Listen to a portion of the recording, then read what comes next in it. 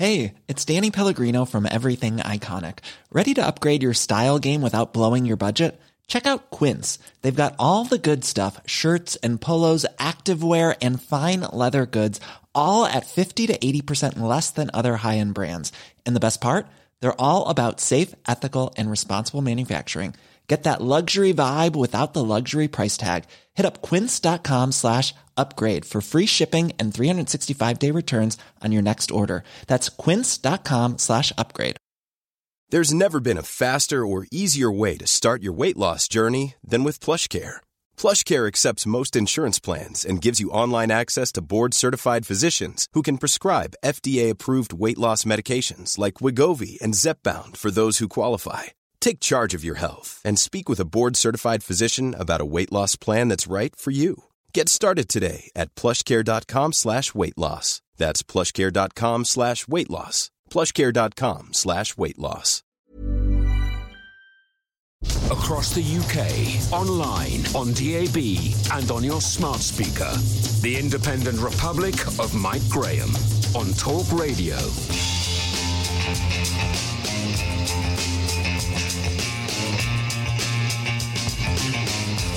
Morning and welcome to the Independent Republic of Mike Graham right here on Talk Radio. Welcome to the hottest day of the year so far, ladies and gentlemen. There will be thousands of you flocking to the beaches, to the parks and to the pubs of this great nation today. Already, I can tell you the work rate in London has slowed to an absolute crawl. There's only about 50% capacity on the roads this morning compared to yesterday, and if you can find any, it might be wise to seek out some air conditioning. I'm sitting in a very, very well air-conditioned studio here, looking out over the rooftops of London. I can see the Tower of London glistening in the sunshine. It's absolutely beautiful. It's very hot. It's going to get up to about 35 degrees, which I can tell you is going to be unbearable if you're not sitting in an air-conditioned car, which I'm going to be doing a little bit later on today. We've got lots to be getting on with before any of that happens, though, not least the news that broke late last night that about 4 million people in the north of England are in a new lockdown. On the day that Eid begins in the Muslim calendar, the government obviously decided it would be a great idea to limit the ability of people in Greater Manchester, East Lancashire and parts of West Yorkshire to mingle in each other's houses. This morning, Julie Hartley-Brewer asked Matt Hancock if there was an elephant in the room, and he more or less admitted that there was indeed such an elephant. We'll be exploring that, we'll be talking about it, because in the end, the only way to get the truth out there is to talk about the truth, to talk about what's actually going on. But when is all this going to end? We'll be asking Professor Karol Sikora, the man who is genuinely known as the calmest man in medicine today. 0344 499 1000. Coming up later on, we'll be finding out whether the Prime Minister is going to change the quarantine laws for people returning from holiday to include more countries on the bad list. There's a briefing around about midday. We'll bring that to you live. And we'll be following up on our exclusive with Nigel Farage yesterday. We've asked Bromsgrove MP and former Chancellor Sajid Javid to come on the show and explain why we are not being told about the numbers of illegal migrants that we are paying to house in hotels up and down the country to the tune of about £400 million a year. We know you want to know the answer. 0344 499 1000. It's Friday, of course, so we shall also be bringing you another sparkling episode of the Perrier Awards, which is, of course, an homage to my brilliance in broadcasting in the company of Marta Malagon, the producer, and we'll be finding out just how hot it is going to be throughout this entire weekend. You're listening to me, Mike Graham, right here on the fastest growing radio station on the planet. It is, of course, Talk Radio. Mid-morning with Mike Graham. Talk Radio. Now, just before the news this morning, you heard Julie Hartley-Brewer playing out once more her interview with Health Secretary Matt Hancock, in which she managed to extract from him the real reason behind this sudden decision to lock down parts of the northwest of England, not least Lancashire, not least Greater Manchester, and of course other parts of Yorkshire as well, West Yorkshire I should say, and East Lancashire. The reason being that is Eid. Eid is a big Muslim festival. Eid is a time when people get together in families, in groups of families, in other people's houses. It's a feast. There's a lot of food that gets cooked. There's a lot of mingling that goes on. And quite frankly, you know, what we are seeing here is what is a very sensible decision being taken by the government. And all we're asking for is an admission by the government that they're taking this particular decision because of a particular community. And there's nothing wrong with saying that. I don't think there is any reason not to say it, so we will be talking about that today. Let's talk to Dr. Karol Sikora, though, who is, of course, former head of the WHO Cancer Programme, Dean of Medicine at the University of Buckingham. Very, very good morning to you, Karol. Morning, Mike. Thanks very much indeed, as ever, for joining us. Some people up in the north of England expressing a bit of, shall we say, rancour that it was such a late decision and announced so late in the evening. But it was clear to me, it seems, that suddenly somebody realised that Eid was upon us and they really needed to do something and do it quick. I think, a bit more forward planning is necessary. The numbers started spiking about 3 or 4 days ago. And to announce it at 10 o'clock at night on Twitter is probably not the best way to let people know. I mean, it just seems so amateur for a government to do that. I mean, it's almost unbelievable. You could see that happen. I know the problem they have to go to the advisors. The advisors have to consider it. I bet there were a lot of hurried phone calls yesterday afternoon. Sort this out. What's the political implication? What are we going to tell the Muslim body? It looks as though we're targeting them. I think you have to be objective. If it was Christmas and if it was the churches were cancelling, we'd have to do it. And I think everyone respects that.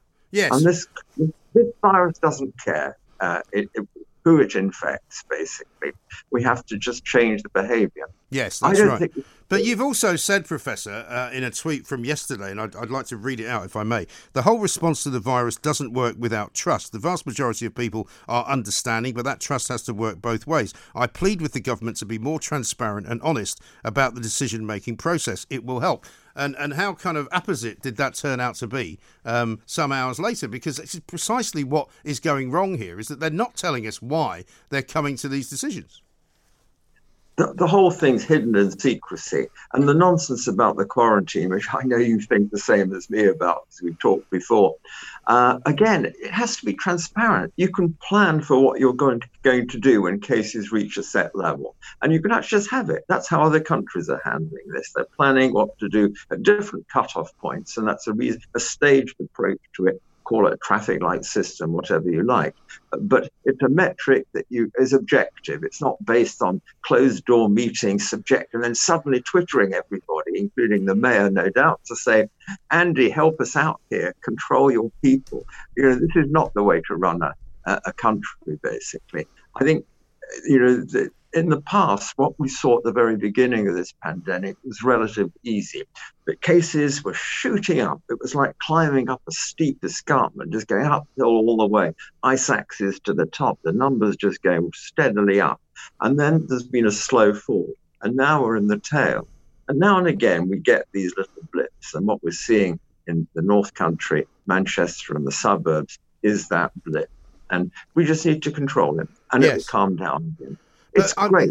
Here's another bit that I don't quite understand, Professor, and that is the government saying that they believe us to be, say, 2 weeks behind Spain. Now, my understanding of the Spanish situation is that an awful lot of the spiking that's going on, certainly in the north around Barcelona, is to do with younger people mingling in nightclubs, mingling in bars, and setting themselves off and getting the virus for the first time. Similarly, in other parts of the country, it's a specific group of people. That's not the same, it seems to me, as the reasoning behind locking down Manchester.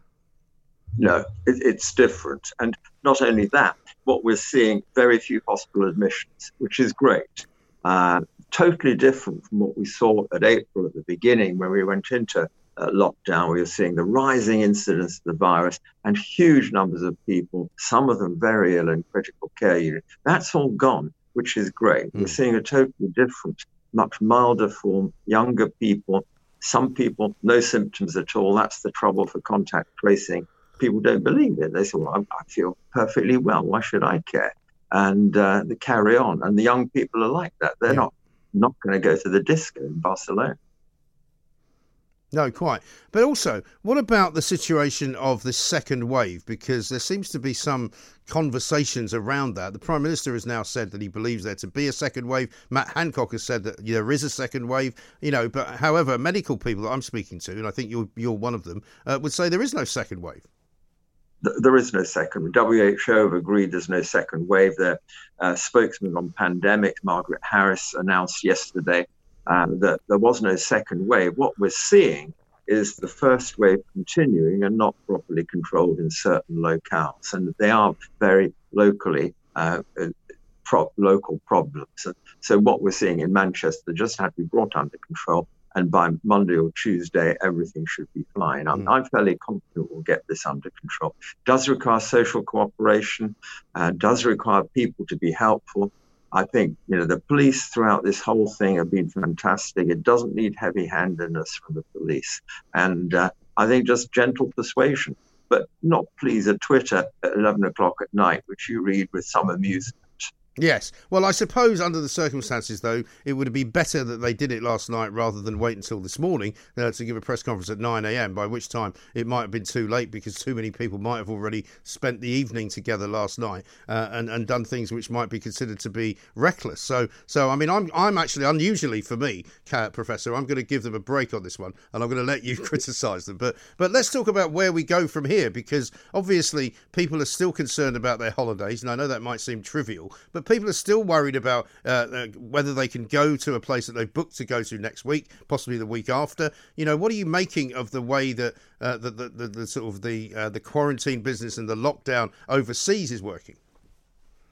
I think it has been complete chaos. And again, it's back to not having set metrics when you allow countries to be part of the corridor, or the travel corridor, and come back.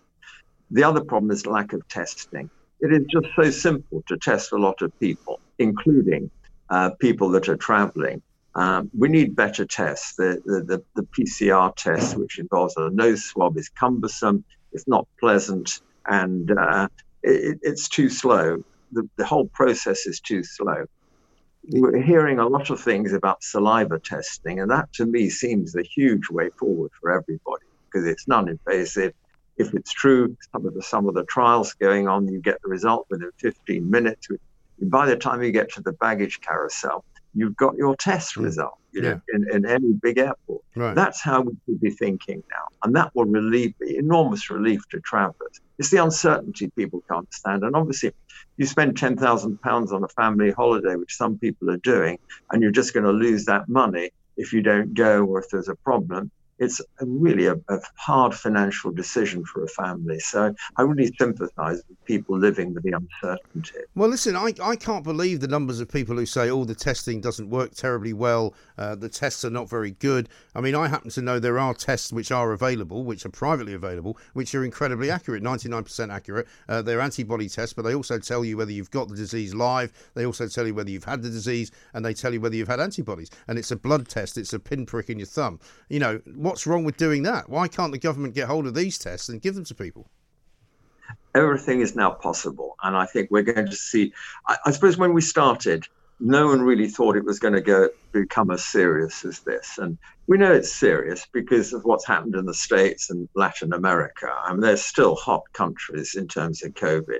Europe's much, much quieter. And that's why testing is actually more important in a quiet country than in a hot country, because hot in the virus sense, because you're looking for picking it up in small areas. Right. And if you can pick it up in small areas, then postcodes, you really want a postcode map of where you've got the virus, and then you can do something about it, persuade people.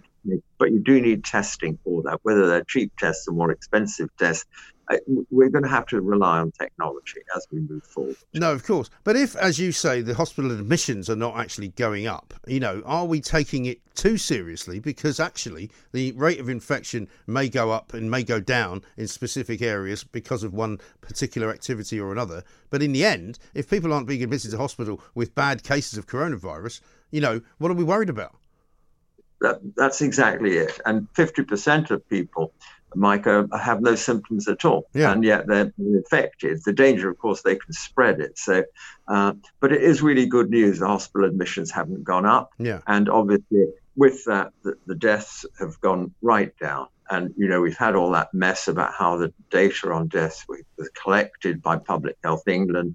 Now we're just reporting hospital deaths. We're not trying to bundle them all because they were being bundled on from April. Even in July, deaths that occurred in April were being counted as though they're presented on the graphs as though they happened last week, for example. Yes. So that's all over. So it's a much, much lower figure. The trouble is everything's changed during the 4 months of this pandemic, the way the numbers are collected. But we're gradually getting there. So I think the future, testing, localizing, And, the factories where Iceland, in Swindon, I read this morning, 51 people testing positive. We have to expect that. It's not the end of the world. Well, this is what I'm saying. I think we obviously are going to be dealing with this for quite some time to come. So what we have to do is accept that it's there, accept that these spikes will happen, but the rest of us get on with our lives in the normal sense of the word. Because to be honest, I was talking to some people yesterday after I finished my show, and we all agreed that if there was another kind of universal lockdown organised in this country, most people wouldn't bother adhering to it. I think that's right. And the NHS has got to go through its recovery phase. It's been very slow to get back. NHS recovery, getting back to normal business, non-COVID related.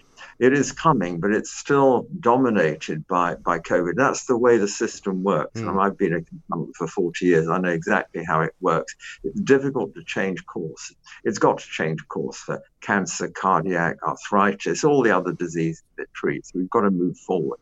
And it is difficult because all the systems are planning for disaster scenarios around second waves, about mutation and so on, which is fine. But there's a disaster scenario coming from people's other diseases if we don't get back into action. Right. And why is the medical profession so split by this, Professor? Because it does seem to me to be very odd that there are people like yourself who are eminently sensible and others who seem to want to actually alarm people all the time.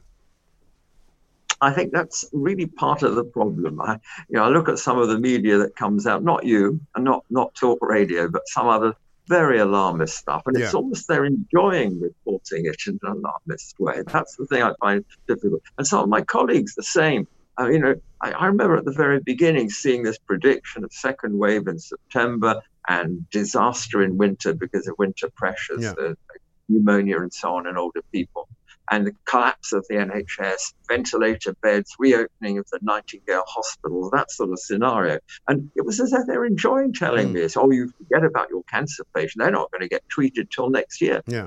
And that seems not a balanced way of looking at the situation. It really doesn't. And what about yourself, Professor? Are you taking a holiday this year? Are you venturing out of the British Isles, or are you going to stay where we are? I think I'll stay where I am for now. I've been rather busy, and we're getting going. And I think, British Isles are wonderful. They certainly are. I'm going to the South Coast for a couple of days next week, just to have a look round with my wife and family. Very nice too. Well, listen, have a great time. Thank you very much, as ever, for talking to us. Professor Carol Sikora, World Health Organization Cancer Programme Head, formerly, now Dean of Medicine at the University of Buckingham. Always a very calm voice around some of the panic stations that go along and go around. We're hearing from some Labour politicians that the government's messed it all up in Manchester. Nobody knows what's going on. Well, people do know what's going on in Manchester. It's pretty straightforward. It's pretty clear. People are not allowed to mingle in other people's houses, because if they're not in the same household, that could be a problem. And it has been entirely instituted because of the Muslim festival of Eid. Because in Eid, people like to get together with various extended members of their family from many different households in very large numbers, mixing together in very close quarters. And that is precisely what the government wants them to avoid doing. And if that's what the government wants them to avoid doing, then just avoid doing it. How difficult is that? Why would that make you in any way confused, unless you were a complete 24-carat numpty? Mid-morning with Mike Graham. Talk Radio. The Independent Republic of Mike Graham on Talk Radio. Now, there seems to be a bit of a myth doing the rounds this morning that this government advice to Manchester was issued on Twitter. It wasn't. Every newspaper has it. People are saying it was on a government website. Lewis Goodall, who, as we know, is a sort of Labour activist now currently working for Newsnight on the BBC, is responsible for putting out the idea that it was released on Twitter, and that was the first anybody heard of it. It's absolutely not true. Andy Burnham was consulted quite early on, late in the afternoon. The Times has got it on their front page, as has the Daily Mail. That would mean that they would have to have had that relatively early in the evening before they could put it on their front page. But lockdown restrictions, according to the Times, tightened last night for 4 million people across large parts of northern England, including Greater Manchester, East Lancashire and parts of West Yorkshire. The restrictions apply to all indoor gatherings, including pubs and restaurants, with immediate effect. Basically, people have been failing to observe social distancing rules, according to the government statement. So let's talk now to Councillor Richard Kilpatrick, Deputy Leader of the Opposition at Manchester City Council. Richard, a very good morning to you. Welcome. Good morning, Mike. Thanks very much indeed for joining us. Can you give us any information as to when you were made aware of this particular piece of information? I mean, officially, Mike, I haven't still been made aware of it. I think I found out at the same time as every other resident in the area very late last night. And if it's anything like some of the residents that have emailed me across the city so far today, I think the guidance still has a lot of holes in it. I think residents are a little bit concerned of exactly the reasons why the area has seen these new restrictions, and of course why it applies to the entirety of Greater Manchester. Yes, and what is the difficulty with some of the shall we say, the misunderstandings? What is it that people don't know whether they can do? So I think that initially this morning, Matt Hancock officially said that they could visit members of their family outside of Greater Manchester. The official advice on the government website is contrary to that. There is several people contacting us about trips that they had planned, events, local businesses telling us what do they need to do about bookings that they had over this weekend. I think that the timing has been extremely unfortunate for a lot of the members of the community. But, you know, I'm sure that Manchester will respond exactly how it has been doing and follow the guidance as closely as possible. Yeah, I mean, one of the reasons Matt Hancock gave to Julia Hartley-Brewer this morning was because it's no coincidence that the timing is the timing, because it's Eid, which started for some people last night. Today is the official sort of festival kicking off time, really. And the concern that the government have got is that people in those communities celebrating Eid have not been practising social distancing. But I think actually we all need to take responsibility here. I mean, you know, there is definitely among a younger age group people who may have been flouting rules a lot earlier than they should have. And actually, you know, my heart goes out to Muslim members of the community who has, in essence, it's a little bit like being told that Christmas is cancelled on Christmas Eve. You know. That community is really hurting at the minute, and I think that we need to do all that we can to support them. Well, that's fine, but you know, the point is, if they're not representing social distancing properly as a result of either not being able to understand the rules or not really being communicated the rules, you know, then they've only got themselves to blame, haven't they? I think it's a really simplistic argument, actually, to say that somehow Eid is the only reason that Greater Manchester and parts of West Yorkshire. Well, that's what Matt Hancock said. Well, and I disagree with Mike Hancock. I think that, look, there is multiple reasons why this area has gone into lockdown. All across all of the greater boroughs, there's been an increase. There's been a bigger increase in Oldham. I think that the question should be, if this was Greater London, if we were talking about areas of Richmond that had higher rates than others, would the entire borough be locked down, or would the entire city be locked down? I think you'd probably get a different answer. Well, I've no idea. I mean, we could talk about hypotheticals all day. All I can tell you is that there's been some illegal raves in Manchester as well, which have obviously contributed, and I presume the council have been remiss in not clamping down on those. Well, actually, the local authorities have been planning on a very individualistic approach. So I've been privy to the Manchester-specific approach on lockdown. Not at any point was Greater Manchester given any sort of warning, and especially from opposition politicians. It might be the case that Andy Burnham was privy to this, but as opposition politicians, we were not. Well, isn't that his responsibility to pass those communications on to you? Absolutely. And do you think he's been remiss in that then? I think it's a failure on his part. I think that, and it's also a failing on the government's part. You know, ultimately, it is the local businesses and local residents that will come to their local representatives. And quite frankly, it's embarrassing not being able to give them reassurance on what's going to happen in the future. Right. And does the council have a role in policing any of this? I mean, are you expecting to be involved in sending out council workers to try and ensure that this lockdown is adhered to? So currently, according to the guidance, GMP will play a big role in enforcement, obviously fines of £100 to £150, depending on the level of infringement.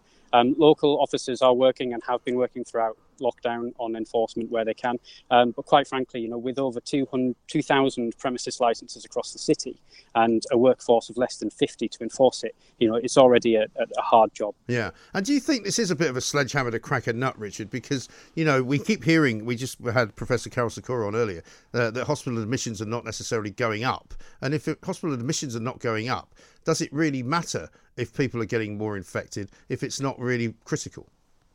Well, I mean, you know, you always have to follow scientific advice here. And I think that anything that we can do to prevent localised outbreaks and prevent those localised outbreaks moving on and preventing a second spike. If we are even out of the first spike, we should be supporting. So, look, there's always going to be a 2-week, 3-week delay in hospital admissions, which is the natural case of a pandemic.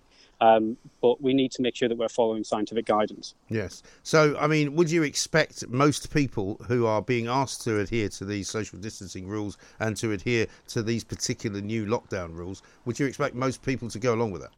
Yeah, I mean, absolutely. I can only speak on behalf of the residents that I've spoken to and residents that I know and the community of Manchester that I know. And I know for a fact that people will, as a whole, be supporting these new regulations and be following them. Obviously, as we've seen throughout the pandemic, there are going to be small groups. There's been some actions across the city, including the raves that you've mentioned, that are very contrary to that.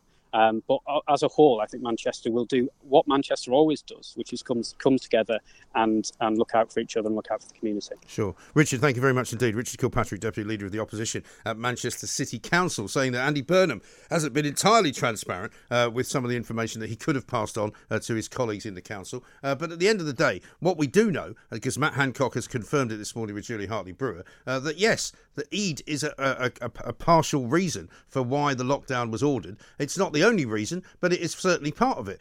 Equally, illegal raves are also part of it. And so the point is if you are not social distancing properly, if you are not adhering to what the general advice is, and if the infection rate starts to go up, inevitably you will, I'm afraid, have to pay the price of that, which means that you will be locally locked down. If you're in Manchester, though, we'd love to hear from you. If you're in East Lancashire, we'd love to hear from you. And if you're in West Yorkshire, where you've also been told to behave yourselves, we'd like to hear from you as well. 0344 499 1000. Don't forget, we are live streaming right now on YouTube, on Twitter and on Facebook. So get on it, watch us, as well as listening to us, which is what an awful lot of people are now doing. Millions and millions of views going on over the course of the week, and many, many more to come. This is Talk Radio.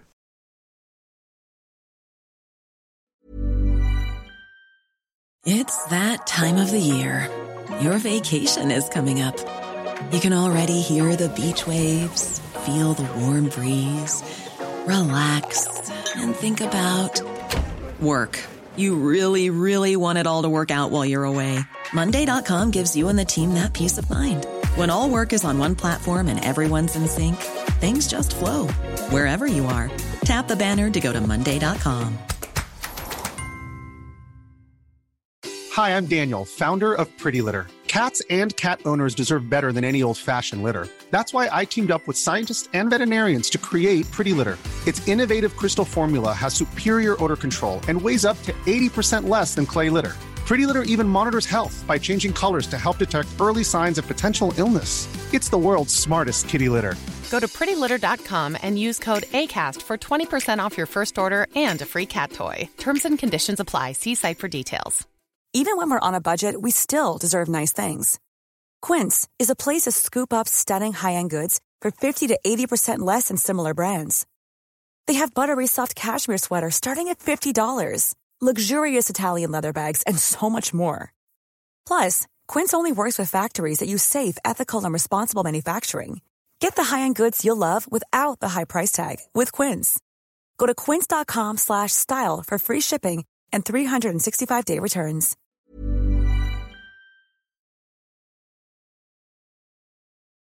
Mid-morning with Mike Graham. Talk Radio. So yesterday, I think many of you were quite extraordinarily surprised, as I was, gobsmacked even, to hear the news from Nigel Farage as he told us exclusively that he had discovered, after investigating a situation that was brought to his knowledge by somebody up in the Birmingham area, that in Bromsgrove, and a hotel in Bromsgrove in particular, in Worcestershire, it was discovered that the hotel has been shut down to the general public. You're not able to get a booking there for the rest of the year. Basically, it is closed to the public because it has been rented out by a company called Serco, who are basically in receipt of a government contract, which means that they have been given exclusive rights to spend £2.9 billion of taxpayers' money looking after refugees who come here illegally, who come here on boats, on dinghies from across the Channel in France, and without fear or favour, know that they will be shipped in a coach away from Dover, away from Hastings, away from Pett, various other places that they land over the course of the Sussex and Kent coasts, and they're given spaces in hotels. Now, you might say they deserve to be given spaces in hotels. They've come here from war-torn countries. They've come here because they wish to get a better life. My view would be on that they are economic refugees. They are not fleeing war zones. France is not a war zone. Neither is Spain. Neither is Portugal. Neither, in fact, is Belgium. Any of the countries that they've arrived at by way of travelling from the African continent or from the Middle East or from Afghanistan, places like that, they should, of course, seek asylum in the first European country that they get to. But what they're doing is coming to this country because I fear that they expect better treatment here than they would get in France, than they would get in Spain, and that they would get in Italy. But Serco and Mears have won contracts totalling £2.9 billion for providing accommodation and support for asylum seekers. And of course, from their point of view, it's very good business. Shares went in Serco went up 6.5% when this deal was done earlier on in the year. And it really is quite an extraordinary situation to have discovered. And Nigel Farage should be given great credit for doing so. Let's talk now, though, to Benjamin Loughnane from Migration Watch to get his reaction to it. Benjamin, a very good morning to you. Morning. I must confess, I mean, it's not hard to find evidence that this has been going on, because I managed to find a story that was published, I think, back in January of 2019, that Serco and Mears, two big companies, won these particular contracts. But I don't think anybody who listened to our show yesterday was quite aware of the scale of it. Oh, Mike, yeah, absolutely. And Serco and Mears, this is a huge scandal because they've been given a 10-year contract. I don't think people realise 10 years means that the government does not intend to get a handle of this. They are awarding contracts for the long term, £1 billion worth in contracts, big money business for these companies who are making a huge profit out of what is a national scandal. And it's not just them, it's the human traffickers as well who are shipping people across. But the government doesn't seem to be doing anything about it. They seem not to care. And I think, where are the journalists as well? Why does it take Nigel Farage to do the job that they're supposed to be doing? Proper investigative journalism revealing the biggest scandal going on today. Right. And the journalists seem to be sitting around twiddling their thumbs, not doing anything about it. Oh, no, they'd rather criticise the government for not announcing the Manchester lockdown soon enough, because that seems to make more traction for them. I'm not quite sure why. But it is an extraordinary story because, as Nigel says, there's no sign of this abating. And as long as this is going on, these people are going to continue to come. And we're basically enriching the lives of the criminal fraternity who are human traffickers, aren't we? Oh, absolutely, yeah. We are not only enriching them, but we're incentivising them when we say, if you ship people across, we'll put them up in 4-star hotels at a cost to the British taxpayer. Yeah. There's absolutely no risk involved for them at all. There's no chance of them being turned back. There's no chance of them being, rounded up and arrested. This is being facilitated entirely, not only by the government, but in a large part by the government, but also by the journalistic class, which does nothing to cover the story at all. Yeah. If anything, the social distancing they're involved in is from real news. Right. And from what I can see as well, just from local anecdotal information, I mean, I mentioned yesterday to Nigel that the case of the stabbing up in Glasgow proved that there was at least one hotel in Glasgow which is occupied solely by asylum seekers. There's another story from York that came to my attention yesterday where a couple of people have been arrested for fighting, and it looks as though there's at least one hostelry or one hotel in York which is used solely for the purposes of putting up these asylum seekers. And as I say, I can't blame them for coming, because if they know this is the kind of treatment they're going to get, then why wouldn't you come? You'd almost be stupid not to come. Yeah. If you're sitting in a camp in Calais and you look over and you can, on a clear day, see Dover, and just waiting over that short stretch of water is a 4-star hotel, food, free healthcare, free dental care, which even British taxpayers don't get. We have to pay for our dental care. Why wouldn't you go? Well, exactly. I mean, there's every incentive in the book, but since the beginning of lockdown, 3,500 migrants have crossed the Channel. 3,500 is a huge number. Yeah. That's, I believe, more than half of all who have arrived since 2018 have come since the start of lockdown. And, well, for good reason, because we are doing nothing to disincentivise these crossings. Quite the opposite. We are making it a paradise for people who want to break the law. And what is it, do you think, that Priti Patel isn't doing or isn't telling us? Because she told us here at Talk Radio, in fact, that she was in the process of speaking to the French, getting a deal done with the French, but was already stopping more than half of the traffic that was coming across the channel. And that may well be true, that, if there was 3,000 people that have come, it could have been worse, it could have been 6,000, but clearly they're not stopping enough of them. Well, when she went over to France a couple of weeks ago to talk to her opposite number, at the same time 200 migrants were crossing in the other direction, which was at that point the highest number on record ever. And I say at that point because we've broken that record again yesterday. I think 202 came yesterday. It's only rising. So she can say, oh, well, it would be higher if I wasn't doing this, that and the other. But, well, it's rising to record numbers. That's bad enough. Well, here's the other thing. Nigel said to me yesterday, and you can possibly confirm or otherwise, he said most of them will apply for asylum. Most of them will fail to get asylum, but they won't actually be kicked back out of the country. They'll end up staying here. Well, yeah, exactly. And of the 3,500 who've come since the start of lockdown, do you know how many have been returned? No, Zero. Really? Zero. Not one. And is that because of the inability of the country to be sorting itself out, or is it the result of this kind of human rights agenda that we seem to be suffering from, which is we can't send people back to their country of origin if it is indeed a war-torn country? Well, fundamentally, it's a total lack of will, political will, total cowardice from the government to do anything which might look like the nasty party. Right. They are so desperate to rebrand themselves as being, the magic money tree, buy everyone out of the economic disaster that's been occurring over the past few months. They're acting more like the Labour Party at the moment than what you would expect from a Conservative government. People in the Red Wall constituencies did not vote Conservative because they wanted Labour policies. No. People who've been voting Labour their entire lives didn't switch to Conservative because they wanted left-wing, soft, namby-pamby politics. They voted Conservatives because they saw what was happening and they wanted it to stop. Yeah. And the government, if it fails to step up, will suffer at the polls next time around. I mean, is there any connection between the French complicity with the what can only be described as human traffickers and Brexit? Because I've been asked that question by some people about, the French will harden their stance on this until such time as we finish talking about fishing rights. I think really you can't blame the French, can you? If migrants who are in camps on their shores want to leave and they turn a blind eye to it, well, it's not their problem anymore. And if we're soft enough to take their migrants and never turn around and say, hang on, why are you facilitating this human trafficking in the channel? Well, if we don't stand up to them, then who will? Right. Right, exactly right. So I mean, what can anybody do? I mean, we've tried to get Sajid Javid to come on the show this morning because it's his constituency, Bromsgrove, where this particular video is highlighting that Nigel Farage did. So far, we haven't had an answer from Sajid Javid's office. But I mean, he should bear some responsibility here, shouldn't he, as the local MP?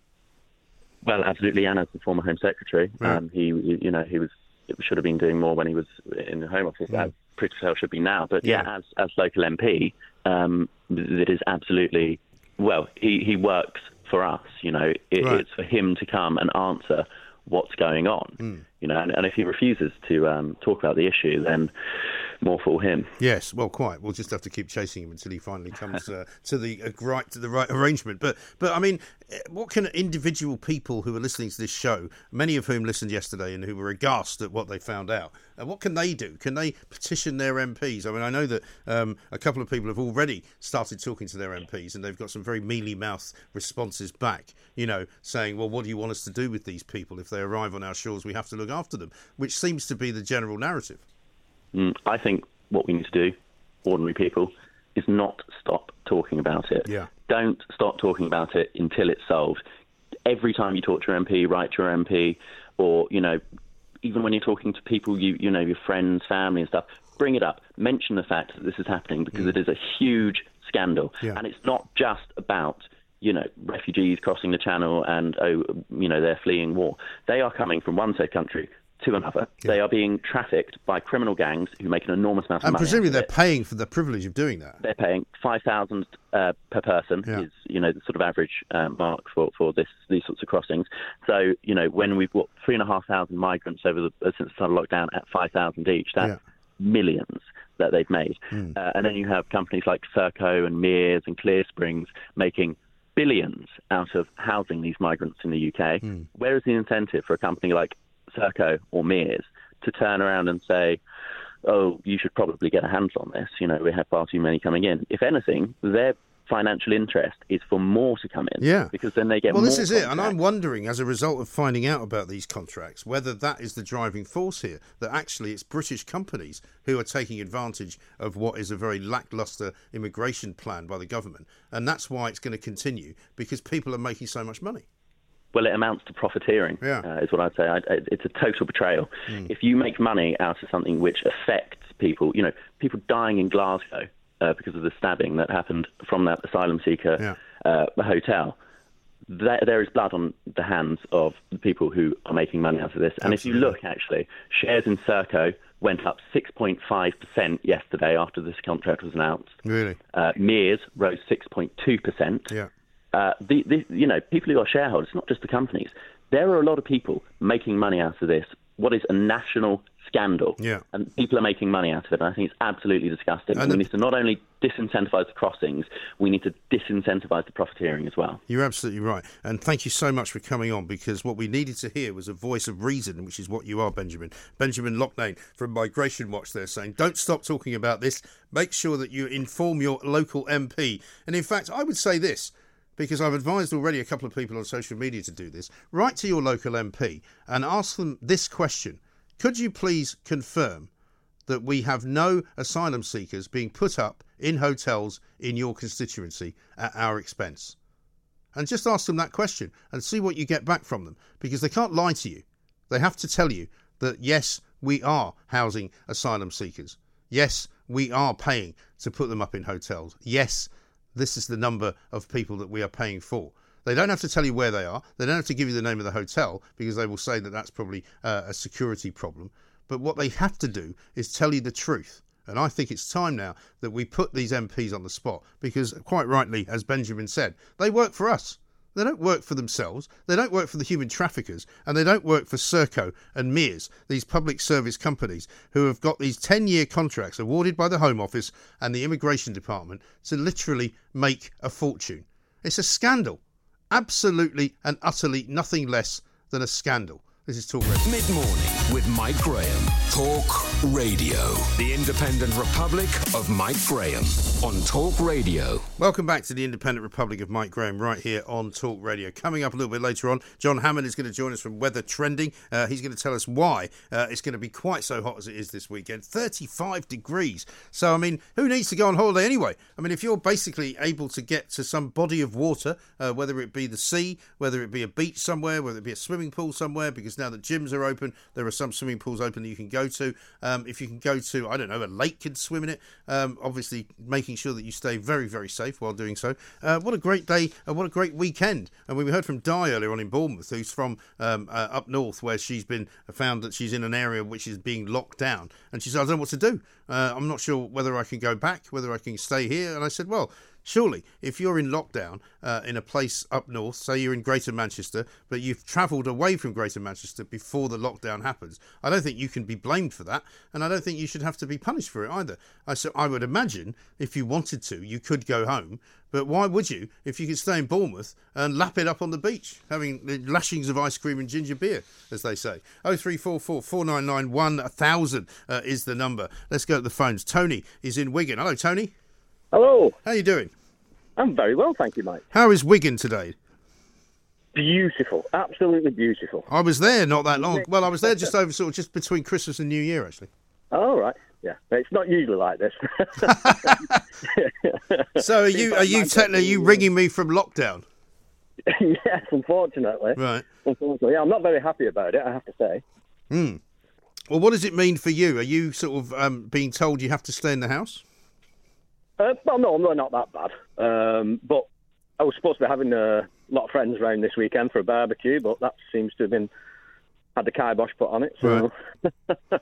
But the thing I'm really peeved about, if you like, is we in Wigan have one of the lowest infection rates in the whole country. I think something like 3%, 3 for every 100,000, and we're being lumped in with the likes of Rochdale and Oldham. Right.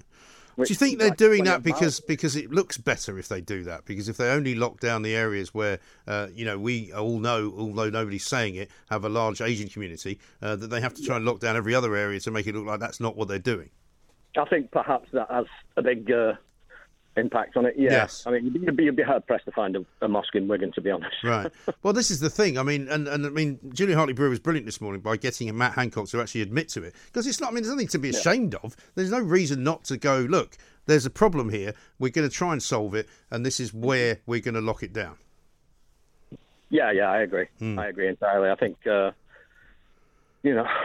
it's a difficult one, isn't it? Well, it really is. And what are your friends saying about it? Are they also not happy that they're having to basically cancel any plans? Yeah. They're all. I'm getting messages saying we're still coming round. I was like, well, shall we go to the pub instead? Because we can still go to the pub. So you can still go to the pub. So it's kind of a weird lockdown, that, isn't it? Exactly. You just can't have friends and people from other houses in your house. Yeah. Right. But can I have them in the garden? Well, they have quite a large garden, so... Apparently that is part of your house, I'm told. Ah, right, I see. So I would just go to the pub. I mean, and if anybody asks you, just... bubble, not my finger bubble. I think you could go to the pub with anyone, because you don't know who's there. There's other people at the pub who are not your friends, right? Yeah. So should I say that my friends are my support bubble?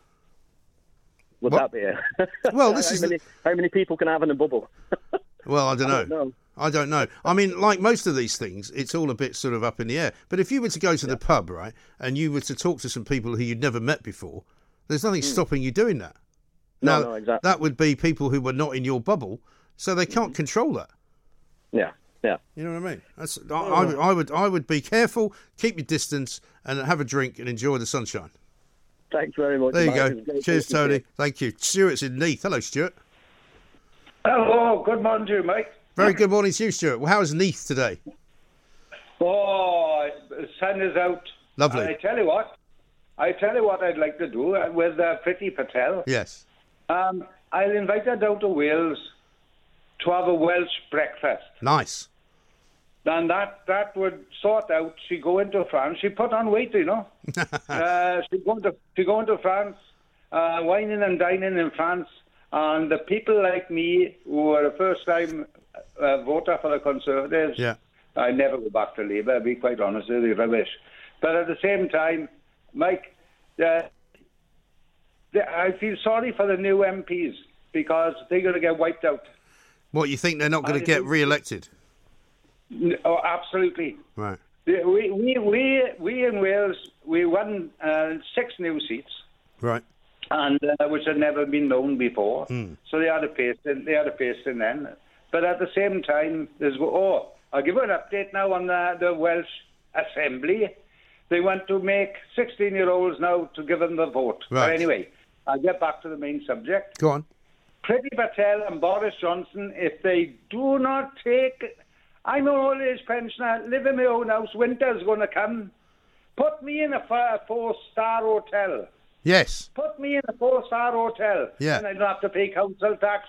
I don't have to pay the BBC licence, and I won't be paying that. Right. I'll be cancelling it today. But what about how do you fancy 40 quid a week to look after your sort of incidentals? Do you know, my brother, right, he had an injury on his back, and he had more operation, and a Barry Sheen job done on him, Right. And he hasn't got £40. He got to wait for his pension. He paid in. He's 62 now, I think. Yes. Yeah. And Mike, this is absolutely disgusting. It is. You're absolutely right. Listen, Stuart. Boris and Priti Patel, they want to be brought down a peg or two because I'm telling you now, Mike. I feel sorry for the new Conservative MPs because they haven't, as they say. But I'm telling you now. Bye-bye, Boris. Yep. Don't do anything about this. God bless Nigel Farage. Listen, Stuart, you're a great man. Very well said. And I think a lot of people would feel the same way that Stuart does because, the Tory party was elected to leave the European Union. Yes. Brexit got done. Yes. They're still in the process, but basically that was a success. However, they need to be very, very careful that they don't turn into this kind of woke version of Tory party policy, where they don't do what the majority of the people in this country want them to do, where they turn into some kind of, Lib Dem light. You know me. I'm very much in favour of Boris Johnson. I'm very much a supporter of the way that Boris Johnson operates. However, at the moment, the Conservative Party, led by Boris Johnson, is not doing what it says on the tin. And I think they do have to be very careful. If they're talking about looking at data, if they're talking about being led by public opinion, well, let me tell you this, Boris. Public opinion says you're not doing a great job at the moment. And not only that, you're chasing the wrong people down the wrong road and you're taking the wrong turn at the same time. Sort out this migrant business, sort out this asylum seeker business. Do not make it possible for human traffickers to make millions, and do not give multi-million pound contracts to big companies to then continue to make things worse for the people in this country who are struggling as hard as it is because of the pandemic and because the economy is on its knees.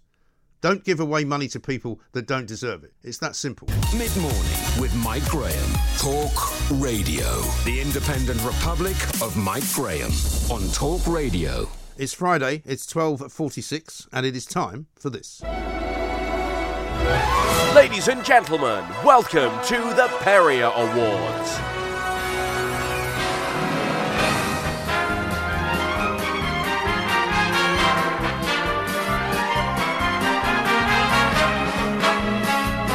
I should really film them at some point or other and just put it out as a live stream while we're doing it, because it's actually funnier looking through the glass than it is with me and you doing the old arms. I don't really do the arms because I feel like I have to retain a certain level of composure. Well, you're the host. Yes, You've got to remain serious. Welcome balanced. to Marta Malagon, who is here, and we'll take it from here.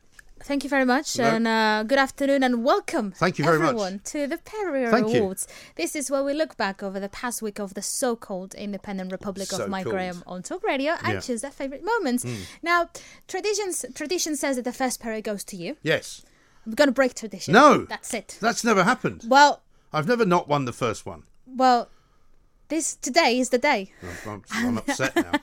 And this is why it's going to become very clear. The reason for that is because I'm carrying a Perrier from last week that didn't make it to the didn't make it to deadline because it was from Friday morning.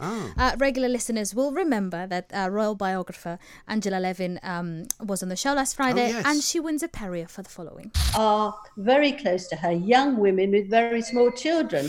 So why? Sorry, take no notice. Somebody's at the door. I hope it's not Megan. Why are they? It's a long clip. And it was the most amazingly warm, stimulating, wonderful day where people were. They're not going away, are they? I'd leave them. Don't worry. Don't worry. As a way of kind of sort of hitting back, if you like, at the other royals. When it was first publicised, it was said that Meghan had cooperated. You imagine that she has sort of mentioned things to them that they could use in this. As for? Now they're knocking. It sounds like a bailiff or something, Angela. I hope you paid your council tax. I think it'd be the other way round. I think Meghan will tell him to go. Really? Oh, you think so? You think she'll be fed up with him? Angela, listen, I'll let you go and get the door because it sounds like whatever it is, they definitely need to see you. Yes. And it turned out later that it was the fishmonger. Yes, it was a delivery from the fishmonger. Very kindly, Angela. She sent us an email after the interview saying, "Oh my God, I'm so sorry." And we're like, "No, it's fine. Yeah. It was really funny." It was funny. We did this thing called the Perrier Awards. Five bell ringings and a knock. And a knock. Apparently, she said he could hear her. That was why he kept banging on the door. Yes, of course. Because he could hear her talking. Yeah. I wondered why she wasn't answering the door. Well, she was busy. Yeah. She was very busy. Do you think he could have just left the fish outside? Well, I guess so. Maybe it's difficult to leave. Maybe it's difficult because maybe they come with because I guess they would come with a big box full of ice, wouldn't they? I would guess so, yeah. And one of those I don't know what that word is in English. You call it's a sort of insulated bag of some kind. Yeah, like a white box. Or an esky. Is like, we call it an esky in Australia. It's like it's like an ice box. in Australia? Yeah, in Australia they call it an esky, yeah. That's the only word I know for it. In an icebox. Yeah. Right? Well, an icebox, yeah. So maybe they had to, take the icebox, but maybe. I don't know. It's possible, yeah. I don't know. We'll have to get her back to very get good, the full very intel. well done. Well done. Story. Anyway, so that's why you didn't win the first Peria. Now. I'm not so upset. But not to worry, because you didn't win the first one, but you do win the second one. Thank goodness. Here's the classic, oops, Mike forgot how to speak again. But before we do that, let's take some more of your views, because we are, of course, the place where we care about your views and we want to hear about them as well. Imon is in the Midlands. Imon, hi, how are you doing, I should say? Good morning, Mike. How are you? It's hard to say Imon and hi one after the other, apparently. I think that's what it was, because I was concentrating so much on his pronunciation of the name to make sure I got it right, that I then forgot every other word. Listen, it's only fair. It is. I think the real reason was that I was not here. That's very possible, because you ridiculously and outrageously took 2 days off at the start of the week.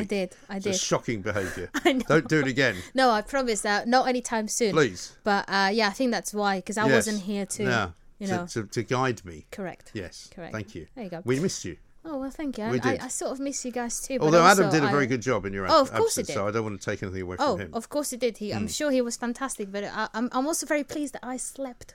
Yes. I took so many naps. You're looking very well. Thank you. You're well rested. I just need to sleep. But anyway, moving on, because that's what people are here for. Caller Nick in Hampshire wins a Peria for dealing with the rise of the robots. All manner of things. We'll go there in a sec. First, let's talk to Nick, who's in Hampshire. Hello, Nick.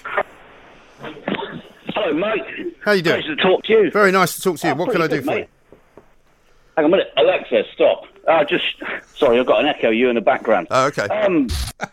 That's a classic, isn't it? That's brilliant. I've got an Alexa and I've got a Google Home as well, because my flatmate has a Google and I've got an Alexa. It's crazy. I don't have much interaction with them. My kids have both got one, and there was one time when I came upstairs and I was shouting about something, and they both went off. Yeah. They both started talking back to me.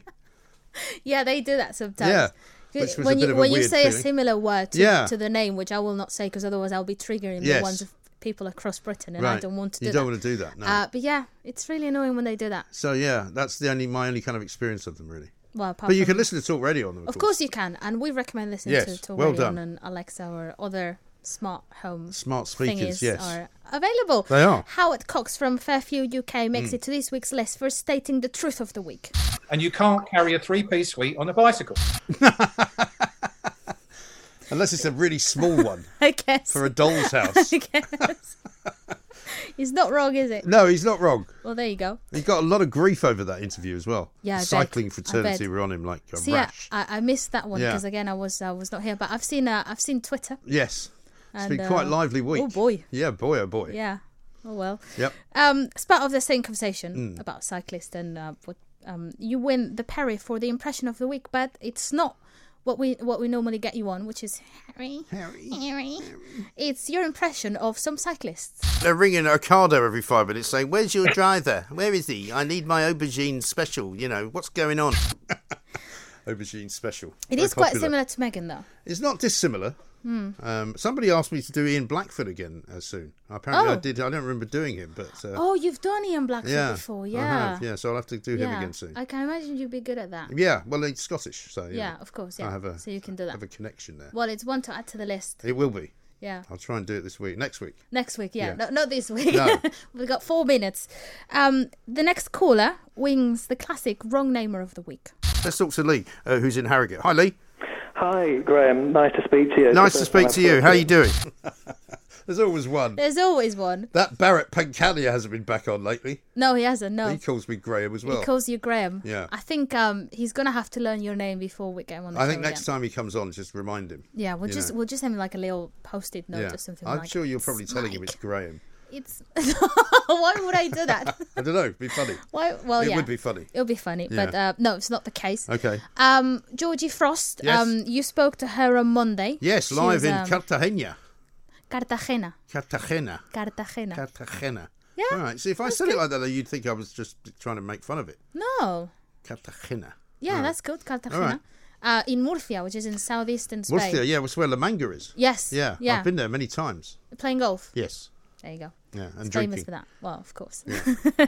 Anyway, so you spoke to her from Spain. Yes. She's on holiday. She was stuck there, and she gave us the dog of the week. To Spain, even though that advice is in place. And the cynics among us would suggest they're doing that so they don't have to cancel flights. Very good. I always like it when there's a good sound, isn't it? In the background. There's always one. There's always one. But this is nothing compared to what happened to poor Simon Calder yesterday. Oh, yeah. Simon Calder, travel guru. He's basically like the god of travel. He's been on the show a few times before. Regular listeners will remember that last week he gave us a tour of Venice. Yes. Which was amazing. Fantastic. Walking across the bridges. That place, was it Lucca in Italy? I think it was Lucca, yeah. So he was Venice on the first day, and then he was in Tuscany. In Tuscany, yes. And while in Venice, he won a Perrier last week for giving us a boat crash of the week. 2 boats colliding, yeah. 2 boats colliding. Everyone was okay, so don't worry about it. Yeah. Anyway, this week he was in Brighton. And he was attacked. My goodness me, it's all confusing. Well, it's a very big area these days, isn't it? Keeping up with various different countries. You're being attacked by some seagulls by the sounds of it, so you might want to take cover. Yeah. They're huge, those things, and indestructible, by the way. They might carry you off. I got some grief for that, Somebody gave me a hard time for being mean about the seagulls, saying that because they are a protected species. Yes. You can't do anything about them. That's why they're so big. Well, you can run away from them. Well, you can try, but they're pretty quick as well. I've seen loads of videos of seagulls taking people's ice creams at the beach and stuff. And also they can take your kebab. I mean, in Glasgow, I've seen somebody's kebab go disappearing. He just came down and took this guy's kebab out of his hand. Amazing. That's very unfortunate. Imagine you take your kebab. I know. And the seagull takes it. Do you know? Well, you've heard my story about the seagull mugging me for my sunglasses. No. No. No. Have we got time? Yeah. I was sitting on a beach. I think it was Lyme Regis in Dorset. Yeah. And we were having fish and chips with the kids. We were sort of pottering about in the sea. And suddenly this thing clattered into the side of my head, right? And I kind of, was slightly dazed. And I saw this seagull flying. And it was a seagull had flown right into the side of my head. Yeah. Right? I thought it was after the fish and chips. No. I realised, I looked around, my glasses had gone. It stole my sunglasses. Wow. I'm not joking. That's crazy. It took off with my sunglasses. That's crazy. And I assumed that they had some lair somewhere that was full of shiny things. Yeah, maybe. That they'd stolen from people. Yeah. Were they nice sunglasses? They were very nice looking. They were sort of wireless. No, rimless. Rimless, yeah. Yeah. Were they polarized? They weren't prescription. So. Okay. But they were my favourite sunglasses. Yeah. I never saw them again. Oh no. Maybe they're in the black market somewhere. Like a seagull. Yeah, community. Seagull community. The boss of the seagulls is sitting there wearing the sunglasses. I don't know. Oh, well. I get silly now. It was very silly. But finally, this is the last one. Please. This week's James Larbin Technical Difficulties Perrier Award goes to former Tory MP and friend of the show, Nick Dubois. I mean, that's to me, isn't, a great deal of exercise. It's better than nothing. But the thing is now, what I see... And you know what, Mike? Go on. Reward yourself. Go and have that hamburger. We're slightly losing your signal. It sounds like he's going through one of those tunnels. Yes. The time tunnel where everything slows down. Yeah. Or a black hole. Yeah, something like that. Could well be. He was also in Spain. There was a big Spanish. In fact, funnily enough, the Monday show when you weren't here, we had more people on from Spain than we've ever had. I know. Even the callers were from Spain. I know. And I was in Dorset. Believe it. Can you believe it? Dorset. Look out for the seagulls. Thank you very much. Thank you very much. That's all for the Perrier Awards. There'll be more next week. The Perrier Awards on Talk Radio. Talk Radio. Across the UK, online, on DAB, and on your smart speaker. The Independent Republic of Mike Graham on Talk Radio. If you enjoyed that, be sure to catch the whole show 10 till 1, Monday to Friday on Talk Radio via DAB, online or via the Talk Radio app. And if you have an opinion on the stories we cover, we'd love to hear from you. Call us on 0344 499 1000 or tweet at Talk Radio during the show to have your say. Mid-morning with Mike Graham. Talk Radio. Hey, it's Danny Pellegrino from Everything Iconic. Ready to upgrade your style game without blowing your budget? Check out Quince. They've got all the good stuff, shirts and polos, activewear, and fine leather goods, all at 50 to 80% less than other high-end brands. And the best part? They're all about safe, ethical, and responsible manufacturing. Get that luxury vibe without the luxury price tag. Hit up quince.com/upgrade for free shipping and 365-day returns on your next order. That's quince.com/upgrade.